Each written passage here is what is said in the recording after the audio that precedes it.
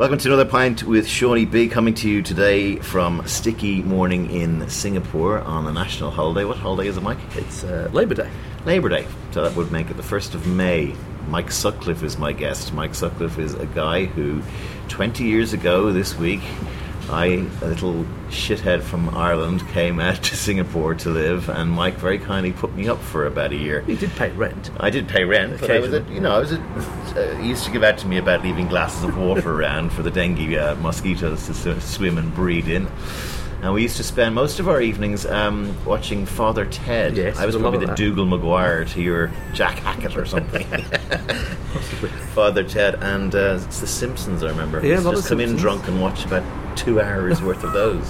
I just remember you dressing up in your Manchester United kit to watch the weekend games. That was the famous Man United Liverpool Cantona final that we watched in our house in Olena Lodge, Holland Hill.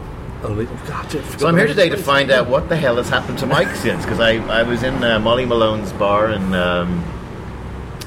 Singapore 2 nights ago, and behind a drum kit, as he was back then, was Mike Sutcliffe, now sporting a rather impressive beard. Welcome to the podcast. Yeah, thank you. Thanks, Sean.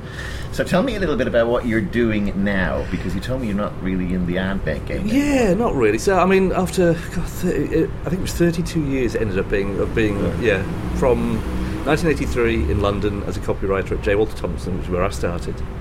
Did 10 years there, then moved with JWT out to Bangkok, did 2 years there. Right. And then came down here to Singapore, and a guy called Andrew Kefford, who was a headhunter at the time, introduced me to a chap called Wolfgang Huff, who was at Wonderman. Crazy Wolfgang. And I wanted to leave Bangkok, wanted to get out of Bangkok. Because it was, I'm an English writer. So this guy, Andrew Kefford, who was a headhunter, said, there's this company called Wonderman, I'm not sure you're right for them, I don't think they're right for you, but go and talk to them anyway. And that was how I met Wolfgang. And Wolfgang and I worked together for 7-8 years at Wonderman. And we built the office from 18 people to 120, and it had an amazing time. And he was one of those people who I'd have followed him absolutely anywhere. Yeah, he was great fun. He was one of the last kind of guys who believed that it was important to have great teamwork and camaraderie, and also, that time in Singapore was just great fun. I mean, it was you worked really hard and really late, but you partied just as hard and just as late. I remember a lot of table dancing in Elvis. But that was good. You've kind of pushed through your whole career in about a minute, which is great, because I didn't really want to talk so much about advertising, as I said at the start. There was stuff after that. So you're from Yorkshire. What was your childhood like? I'm from Harrogate, which is in North Yorkshire. I was there for 18 years. Yeah. And it was really good, actually. I mean, I went to a very sort of minor Methodist public school, right, despite not being a Methodist. And it was okay. I mean, I was never a good academic, and I'm still a terrible academic. What were your folks at? What? So my dad was in the chemical industry. Okay. So he did sort of sales and marketing for chemicals and sort of industrial soaps and defoamers and all this sort of stuff, which I never understood. And my mum was a teacher, and she ended up, from sort of 1977 onwards, she was a headmistress. We opened our own prep school, and so there was a gap in the market which they saw, and they bought a large property and sort of mortgaged themselves up to the hilt at the time. Bought this very large building and set up a prep school. Still going? It's still going. I mean, they sold it probably 8 years ago, maybe 10 years ago. Cool. And so Mum's retired, and very happily retired. Dad sadly passed away in 2011. Yeah, so growing up in Harrogate was great, and that was kind of where I got my first taste of music as well. Right. I was friends with a kid at school who had loads of money, and he still has. He has even more money now. He was one of Michael Dell's sort of chosen founding partners. Yeah, chosen few. Right. But anyway, so Mark Jarvis was his name, and he had this amazing music collection because he could afford to go out every week and buy, the He was the £50 a week guy. Absolutely, and he was he was the bass player of my first ever band. We were terrible. I mean, really, epically bad. We were called Cloud 9. Oh, okay. Not a bad name, actually, for a first band. I was also in a band called the Debonair Bullfrogs, which I always quite like that. That is also a good name. So you always playing the drums? Yeah, I started drumming. How did you get into the drums? Because when I was about, again, that's at the 12, 13 mark, someone introduced me to The Who. Started off liking the music, and then I started to hear all about this guy Keith Moon, who was crazy and nuts and a brilliant drummer. It was everything I wanted to be. I thought, well, that's it. I could be a drummer. But there is always the child getting the drum kit problem. my parents didn't believe in that. Yeah. So I did a paper round, and I worked weekends in a shop. I know what I mean is most parents, it's not a drum kit. No way are you having a drum kit. It's one of the most noisy things in the, you just hammer the crap out of it.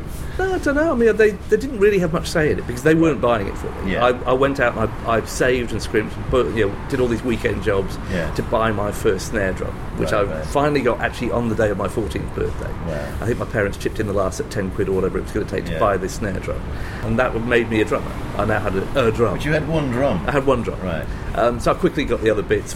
And I had this awful sort of mishmash drum kit. It had the snare drum. I bought some horrible old bass drum from somewhere and a tom from somewhere else and got some cheap ass cymbals. So I had all the stuff, and that's when I started gigging. And my mum or dad used to have to drop me off at the gigs. Are you self-taught? Yeah, totally. I mean, I actually tried to have lessons about a year ago, and it was too late. I mean, so many bad habits that they can't teach me. It's like golf. Yeah. If you swing a certain way, it's there was nothing they could teach me. And so tell me a bit more about your method of schooling. What did you end up? You said you weren't that great a student, but did you go to college or? No. Well, I sort of did. I mean, so I ended up. I did A level. I got 6 O levels, 3 A levels, and then fought very hard to not do anything for a year. I mean, to not go to. I could have gone to a poly or a college or whatever. Yeah. And I fought very hard not to do that. And my parents, fair play to them, said, "Okay, you've got a year. If you can't work out what you want to do in that year, you'll go to a university or a poly or something." Right. So I said, okay, fair enough. And in that year, I discovered advertising and decided that was what I wanted to do. Part of it was because I interned. I was like the tea boy at Ogilvy and Mather in Glasgow. Right. Because it was a bit of nepotism. My uncle was the chairman. And I literally would make the tea and do errands. And what age were you, 18, 19? Yeah, 18. Yeah, I started at 18 in Dublin, in Ogilvy as well, weirdly enough. That's not far off the tea boy. Yeah, so that was in Glasgow. This was the days when we were still hot metal printing. I'd have to take the print blocks down to the printers, which was down near the docks in Glasgow. And I tell you what, at 9:30 in the morning, that was a very interesting experience. Because they always openers. Well, they opened the pubs at 5 a.m. to give the guys coming off the night shift a drink. Yeah. So they'd be drunks by 9:30. There'd be loads of drunks in Glasgow. Repro Masters and Letraset and Cowgum and all those things that just sort of gradually This was a long time before that. Really? So this was 1980. So how long did you spend in Glasgow? Oh, not long. It was probably a month or two, and then I went and worked on a sheep farm in the borders of Scotland. Paul McCartney? No, it was Lord... Joined Wings? It was Lord Vestey's estate, actually. Oh. He used to fly in by helicopter every now and again. So you're a shepherd? Yeah, he used to look after the sheep. God, it was a nightmare. So what did a shepherd do? Like, you didn't sit out in the fields like olden St. Patrick days, did you? No, but it was a lot of moving sheep from one place to another. Right. Yeah, did you have a little sheepdog that you could whistle at? Yeah, I couldn't whistle at them, but the guy who ran the farm could whistle at them, and they'd do what he wanted to do. It's extraordinary that sheepdog trials were so big. That TV show. One Man and His Dog. One Man and His Dog. Those of you listening from overseas, when we were growing up, there was a show called One Man and His Dog, which is about a sheepdog trial. So how quickly can you rally your dog to rally the sheep into a pen, basically. Yeah. Or across different obstacle courses and through different gates. It was bizarre. Mental. But really, that had huge viewership at the time. Antiques Roadshow, bang, bang, bang. That was Sunday evening trifecta. Well, you hadn't done your homework. You must be watching this. Oh dear. You were into football as well, right? Leeds, was it? Yeah, at the time. Well, actually, funnily enough, weirdly enough, when I started out, when I first got interested in football, I was a rabid Chelsea fan. So when I was about... And then you became a Leeds fan? Well, no, I was never really a Leeds fan. Okay. So Chelsea was when I was like 9 or 10, because I love Peter Osgood. There are pictures of me somewhere, of me in the Peter Osgood kit, with the number 9 on. I wanted to be Peter Osgood. Yeah. I don't know why, I just thought he was amazing. He was very... best striker for a couple of seasons back then. Yeah. I remember going to see Leeds, that great Leeds team with Billy Bremner and Alan Clark and all those guys. I went to go and see them play at Ellen Road, and I do remember that being a pretty good day, actually. That was great. I got all the autographs somewhere of all that team. Did you really? Yeah. So then after Glasgow, what happened? I thought that advertising's great because it seemed to be a lot of fun. They all hung out together, they all got drunk together, they seemed to really enjoy what they're doing. I thought, well, advertising's for me. But I knew I wanted to do something kind of like on the writing side, because it was the only thing I was actually ever any good at school was writing English. Right. And somebody said, well, have you heard about copywriting? You should go do a copywriting course. Oh, that sounds interesting. And at the time, and I think it still almost is the only one in the UK, there's a course in Watford, and it's a 1-year course in advertising writing. Right. And I I applied, and they said, you a copy test. Got the copy test, did it, and sent it off, didn't think much more about it, and I got a letter back saying, come down for an interview. Right. So, again, I think my dad took me down to Watford. I went and met this guy for an hour, and at the end of it, he said, do you have any questions for me? I said, yes, did I get the place? He said, yes, you did. So, and that was it. So I did 1 year at Watford, and I literally joined JWT the day I left Watford, because they came out and sent us a brief. It was supposed to be for a 6-week placement for one. It ended up being a 6-month placement for two. So me and this other guy who was on the course, we got to work at JWT for 6 months, and I was still there 10 years later. Wow. And what made you come out to Singapore? First it was Bangkok. So start off sort of mid-80s when WPP bought JWT, their first big acquisition. And bless them, they decided that it was being run very badly, which I'm sure it probably was. But their sort of way around that was to cut 10% of the staff every year. Yeah. And when I started, there were 850 people there. Right. So on one day, nearly 100 people lost their jobs. And they did the same thing once or twice a year for 4 years. Same in Ogilvy. Yeah, well, so the morale was horrific. Yeah. And so one Christmas we got the call to come around and see Nick and Billy, who were the CDs. They said, you're doing okay. Billy Mawhinney and Nick Welsh, So they said, look, you're okay, you've got your jobs, you kept your jobs. And then I went back to my desk and I got a call, said, can you come back and see them on your own? I was like, oh my God, what have I done? So they said, look, there's a position out in Bangkok, would you be interested in going to be CD out in JWT Bangkok? So what time does the plane leave? Because it was a really bad time. And so I was really, really keen to go. It was like a parachute. In a way, it was great. And I just literally stepped off the plane, was kind of had a sort of almost creative rebirth and felt sort of alive again, and was surrounded. It was like travelling back in time. Clients had money, and the energy in the agency was there. A lot of really bright young creatives in Thailand. I mean, what Thai creatives are like. We have that in common as well, living in Bangkok, because I lived there after we lived together here. I went up to Bangkok in about 2004. But great city. An amazing place. I mean, crazy. Particularly, 93 was madness. One of those places where you just kind of, it's good to have lived there. It's like one of those places you don't want to really go back and live there, but it was good to have lived there. Well, it's funny. I mean, I always say I grew up in Bangkok. I mean, I was 30 years old, but I didn't know anything. I thought I did, and I really didn't. And I had absolutely no worldview. I didn't know nuts. Well, what did you do? What did you do?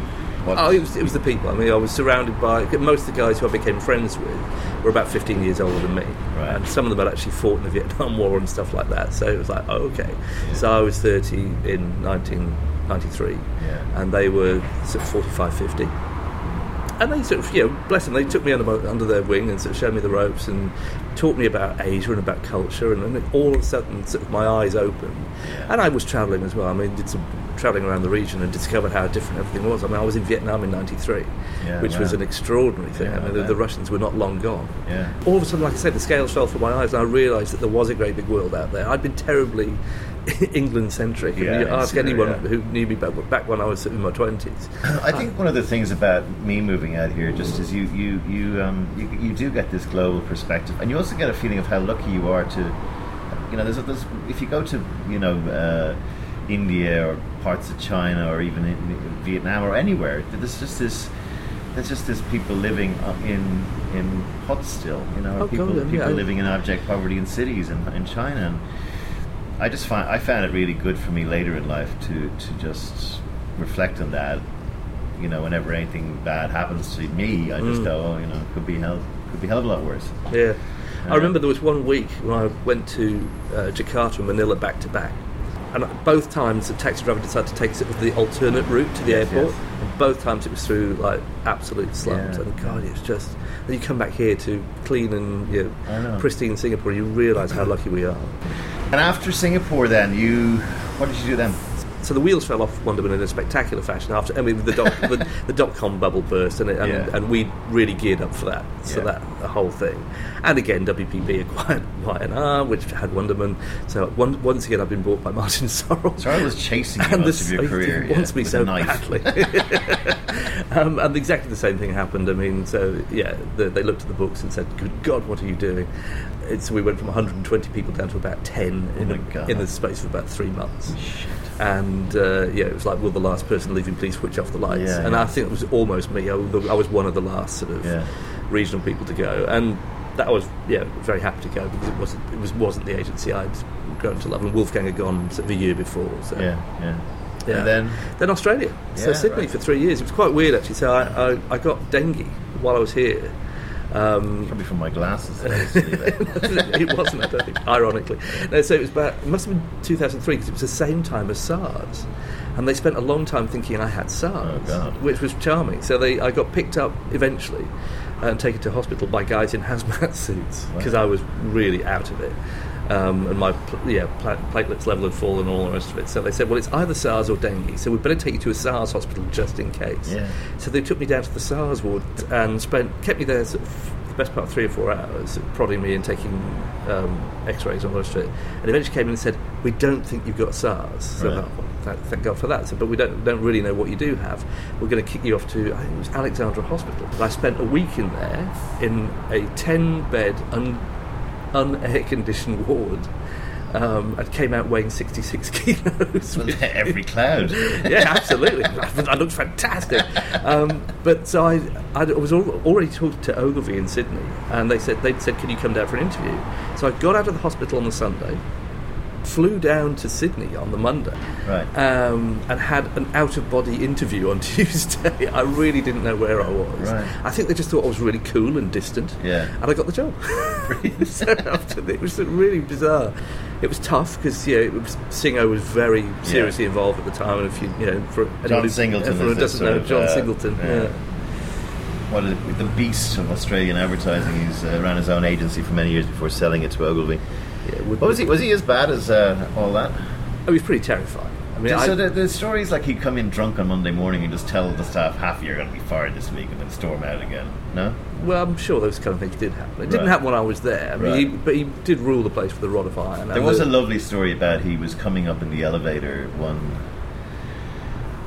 one morning, and there was a guy in with a skateboard under his arm and shorts and headphones on and a baseball cap on back to front, who was in the studio, and he was in the elevator beside Singo, came in his suit, and it refused to acknowledge Singo, didn't know who Singo was, and Singo sort of tailed him as he walked into the office chewing gum, and then Singo eventually just lost his shit and said, "You into my office."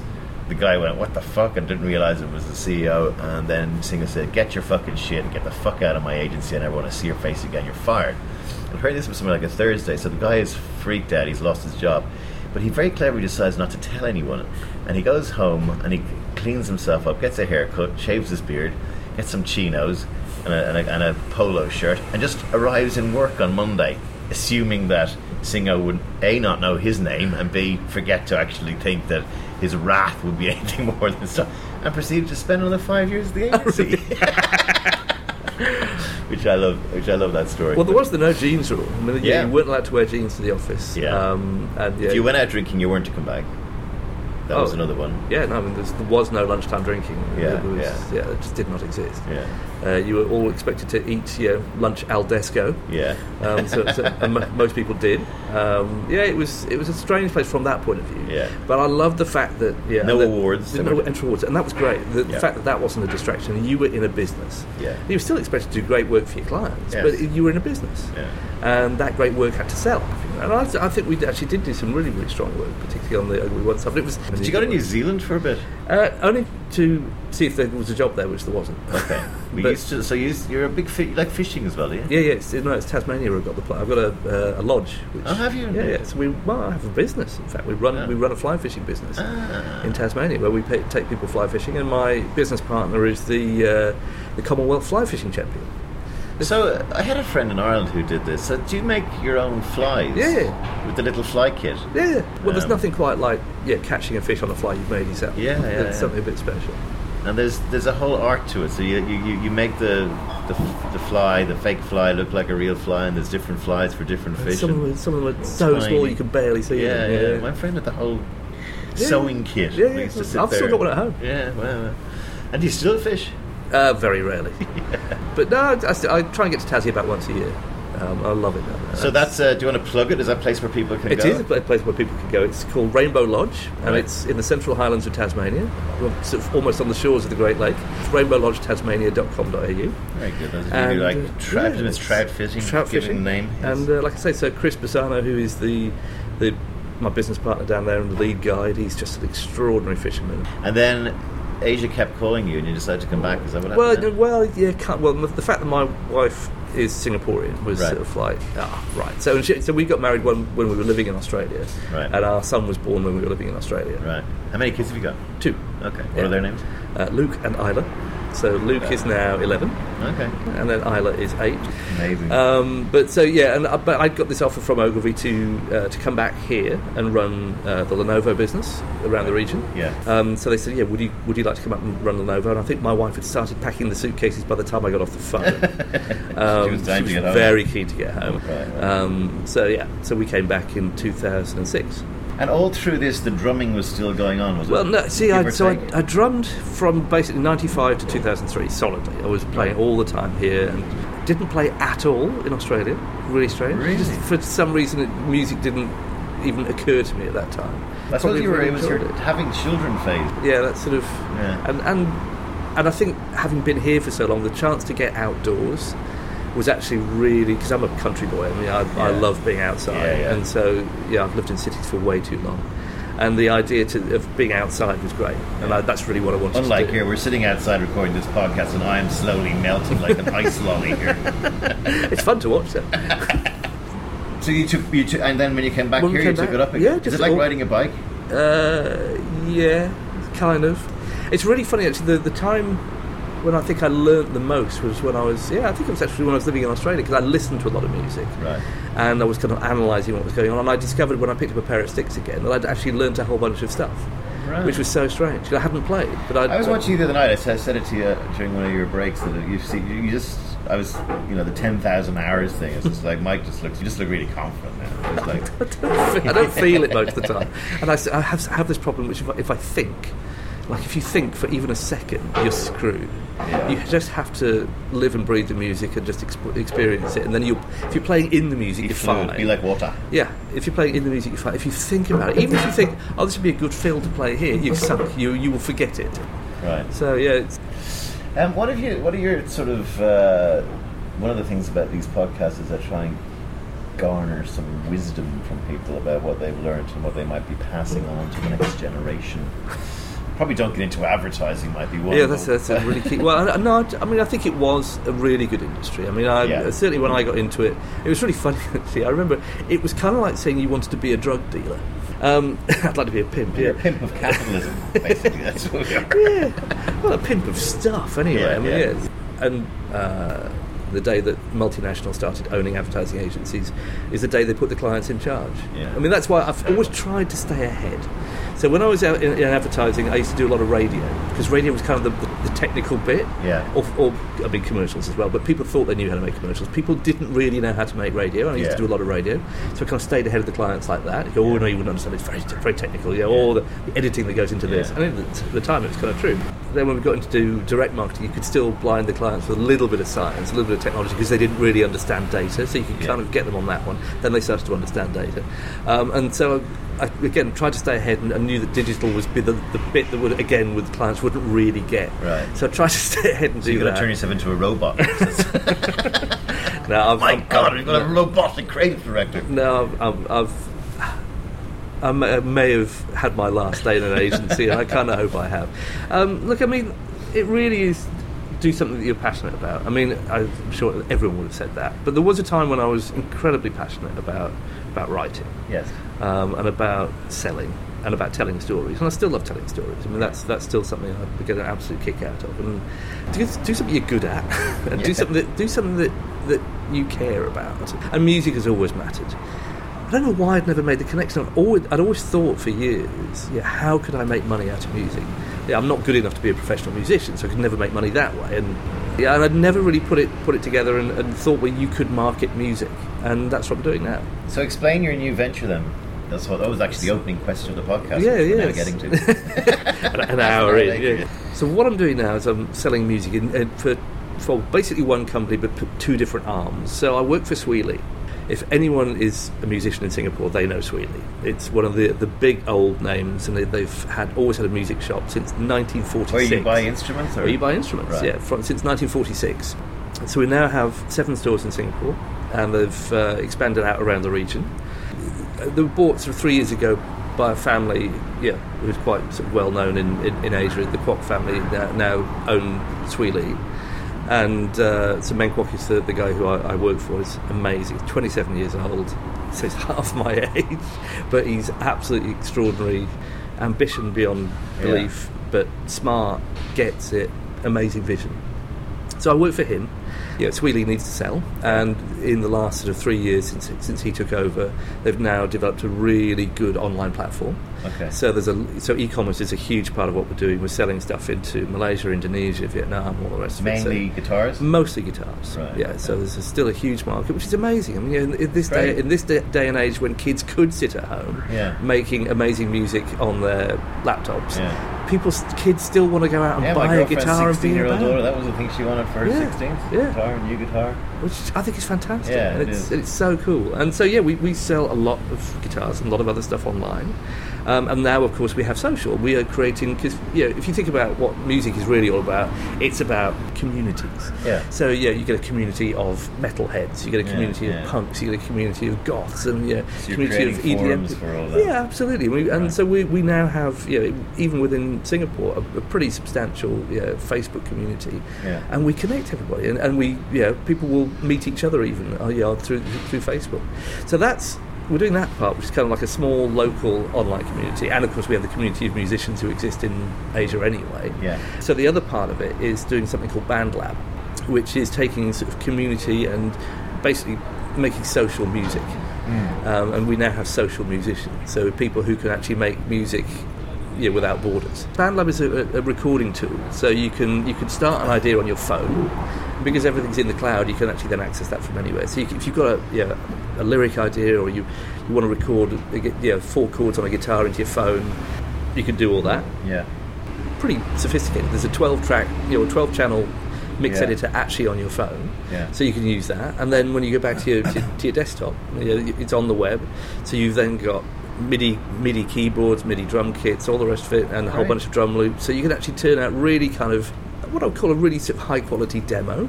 Yeah. The great thing is that we now have musicians from like Russia and Brazil working together. Yeah, great. And creating extraordinary stuff. What do you think is going to happen to music? Well, I think it is going to become a very social thing. I think it's going to be much harder. I mean, we all know now that no one pays for music anymore, or very few people. I mean, I subscribe to Apple Music and to Spotify, and I listen to music all the time. It's going to be very hard for musicians to make money out of making music. You get people to love the music, and then you can go play a live concert. So there'll be lots more money made out of playing live. Yeah. Well, the other thing is you have to know your stuff as well. You have to be a really competent musician if you're going to do that. Exactly. And I think that's great, because it says you better know your stuff. You better write great songs, take them out there, and play them with skill and passion. Yeah. And really get people to involve in your music that way. Yeah. Where do you see just more kind of macro, where do you see the world going? How do you've got young kids? I know, it bothers me terribly. I mean, there's always that hope that the kid that you raise is going to be the one who changes things. Yeah. I think everyone has the same hope. But I was born in the week of the Cuban Missile Crisis. Right. So I can imagine that my parents were absolutely freaking out. Are we bringing a child into the world which is not going to? The world will not exist in a week. Yeah. And I think it's the same for all of us now. I mean, we look at what's happening with climate change and everything else, and we've got to do something. And it really bothers me the apathy that people seem to have. Yeah, because you just don't. Even people who are trying to change something, they seem to come up against it from just whatever, it'll be fine. Any regrets? You've had a few, but then again, too few to mention. Very, very few. I mean, I've done lots of amazingly stupid things, and I don't regret many of them. I mean, I've done some things which could have been fantastically dangerous as well. No, I don't really regret much. I've travelled enormously, mostly on other people's dollars, which is always very, very great nice. Advantage. If I did have one regret, it was possibly that I wasn't honest enough with myself in the last 5 years when I wasn't enjoying what I was doing. You knew it was a young man's game and everything else, and it really wasn't for me anymore, and I should have found something else or something better to do then. And I just wasn't honest enough with myself. Yeah. It's hard though to do that. It is. I mean, particularly if you've got a young family. Well, that's it. If I hadn't had the family, then I'd have walked and been very happy to walk. I've been living in Tasmania right now, and it's very hard to give up the only thing you actually have ever done. I mean, I can pour you a pint of beer, I can serve you a meal, but that's about it. Other than write you an ad. Yeah. But again, I'm trying to get into this whole sort of like this thing, and I've written a play. I mean, I'm trying to use the kind of skills we have from advertising. For me, it was just the sort of inanity of it, the amount of effort and time and brain power and money we were putting into something that at the end of the day is just shit. I mean, it's just like nobody, occasionally they're good, but usually nobody pays it any attention anyway. So either we do it and we get people to pay attention, so we do it well, love that, but the vast majority of it is just I'm just wasting time here, and I'm burning brain cells and talking on the phone for hours. So I'm trying to kind of work out how the kind of writing, analytical, whatever the hell it is, I can make it into even if it's a shit play that nobody ever sees. But at least it's my shit play. Absolutely. It's funny you should say that. I think the moment when I realised it had all gone horribly wrong was when I discovered I found myself in a meeting where we were discussing underarm whitening in Thailand and Indonesia, and you kind of go, what? No, is the world ready? It's a thing. No, women need lighter underarms. I thought, that's it. It's officially gone crazy. But yeah. Mike, keep the drumming, and keep marching to your own drum beat. And maybe someday we'll sit over a glass of wine at your lodge in Tasmania, wondering what we should have done different, and maybe doing another podcast over that. That'd be great. More drink involved. Time for us to get a coffee on this Monday morning. Thank you again for listening to Pint with Seaniebee, and thank you, Mike Sutcliffe, for being on the show this week. Thank you, Sean. Cheers.